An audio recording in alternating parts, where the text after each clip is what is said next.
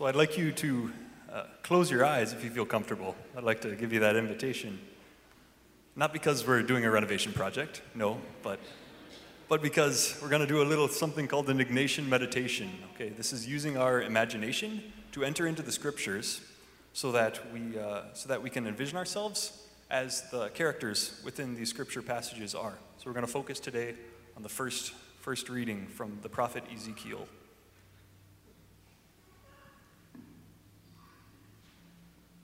You're on a wall of your hometown. Pretend that West Bend is a walled city. Just bear with me. You have the last watch of the night, from 3 to 6, the watch before the dawn.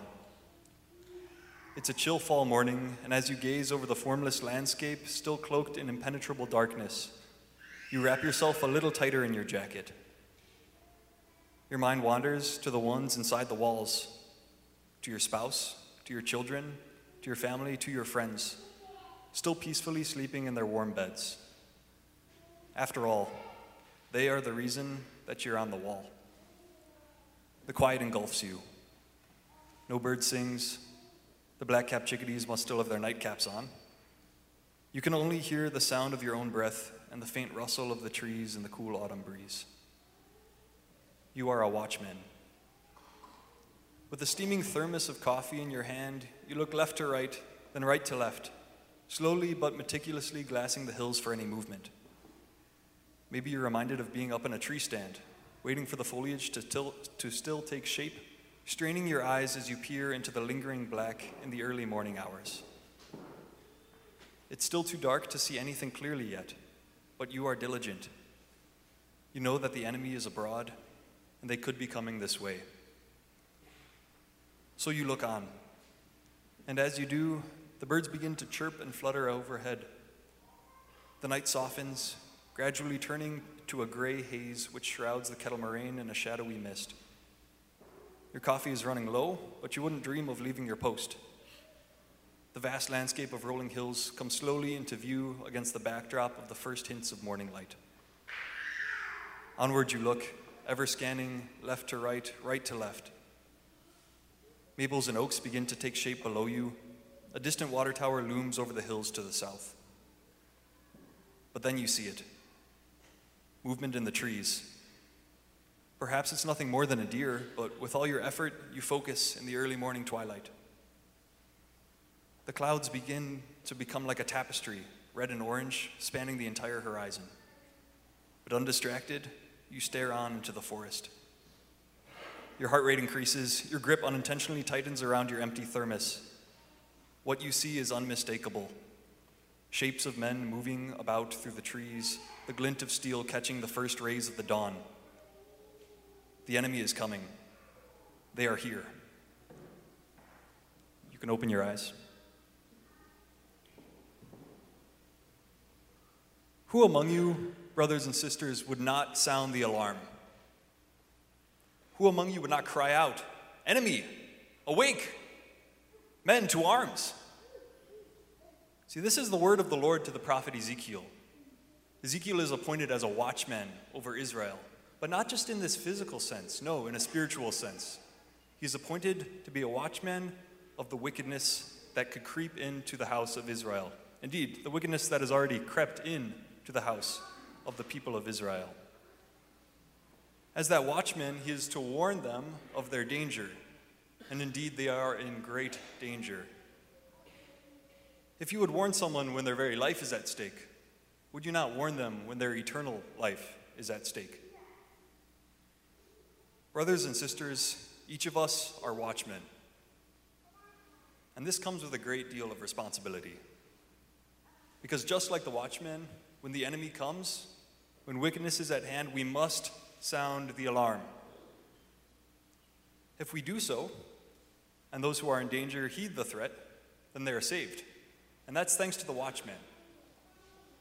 But if we do not sound the alarm, and those in danger perish, well, that's also thanks to the watchman. So the guilt then will fall upon us if we do not sound that call, if we do not sound that alarm. As Christians, as Catholics, we have this great responsibility because we have been saved by Christ. We have been put up in this great watchtower that is the church. Through our baptism, we have received this prophetic role, as the prophet Ezekiel had. We've been put up in this mighty watchtower, which is strong, impervious to attack, in fact, unless we open the doors ourselves or we venture out of it.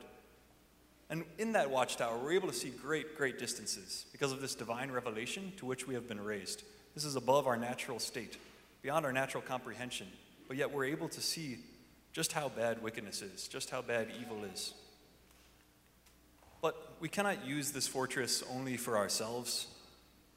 No, we have to call everyone in danger to this safety, to this refuge. We have to listen to those words of St. Paul to the Romans, re-echoed throughout all of Scripture. You must love one another. Love your neighbor as yourself. He re-echoes those words of Christ.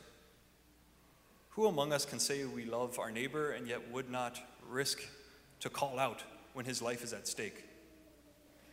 Well, what if his eternal life is at stake? Would you not bring your dog into the house if you saw a coyote in the backyard? Of course. Then how much more so for your family, for your friends, indeed for any perfect stranger who's in mortal danger? And no one is a stranger to us in God. Indeed, they are our neighbors, they are our brothers, they are our sisters.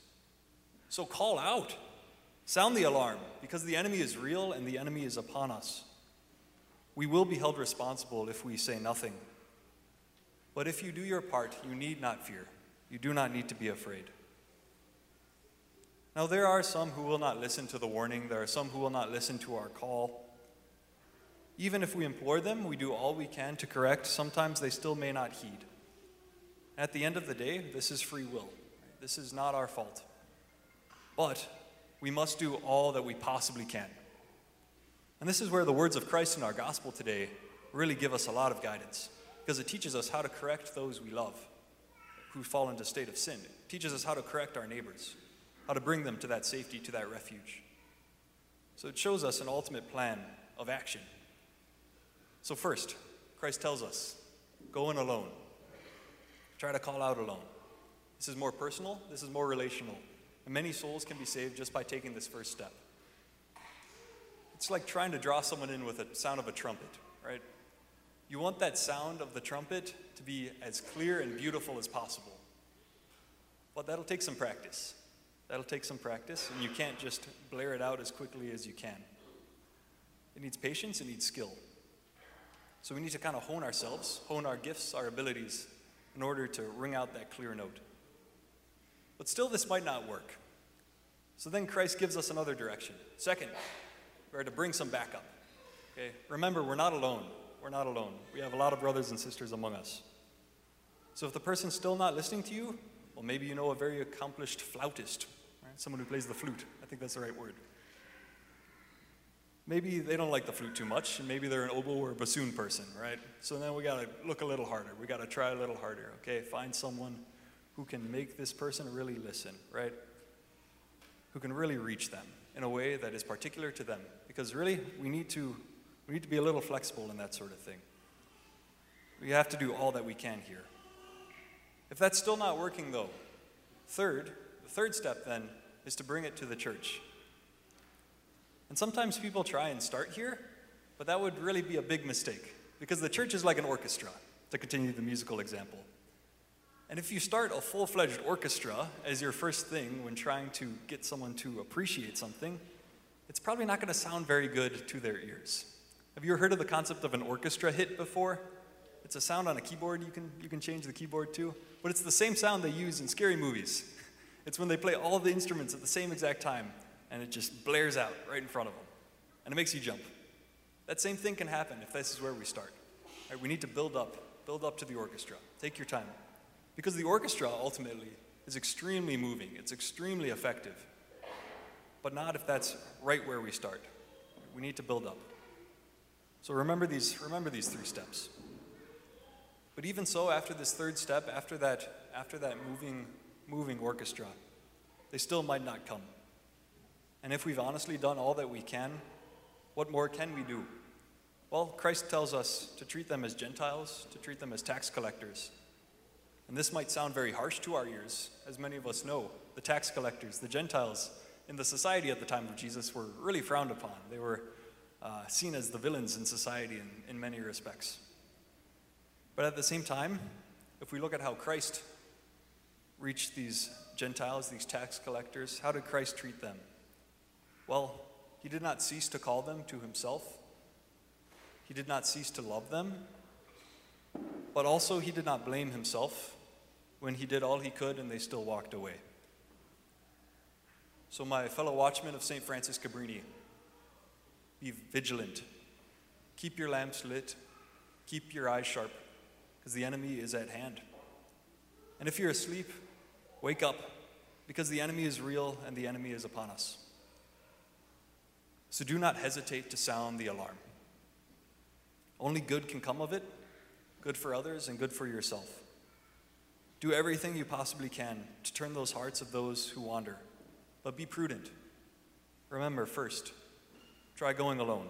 Second, bring one or two others. And third, then bring the matter to the church. But in all this, do not cease to love them, because after all, that's why we stand on the wall.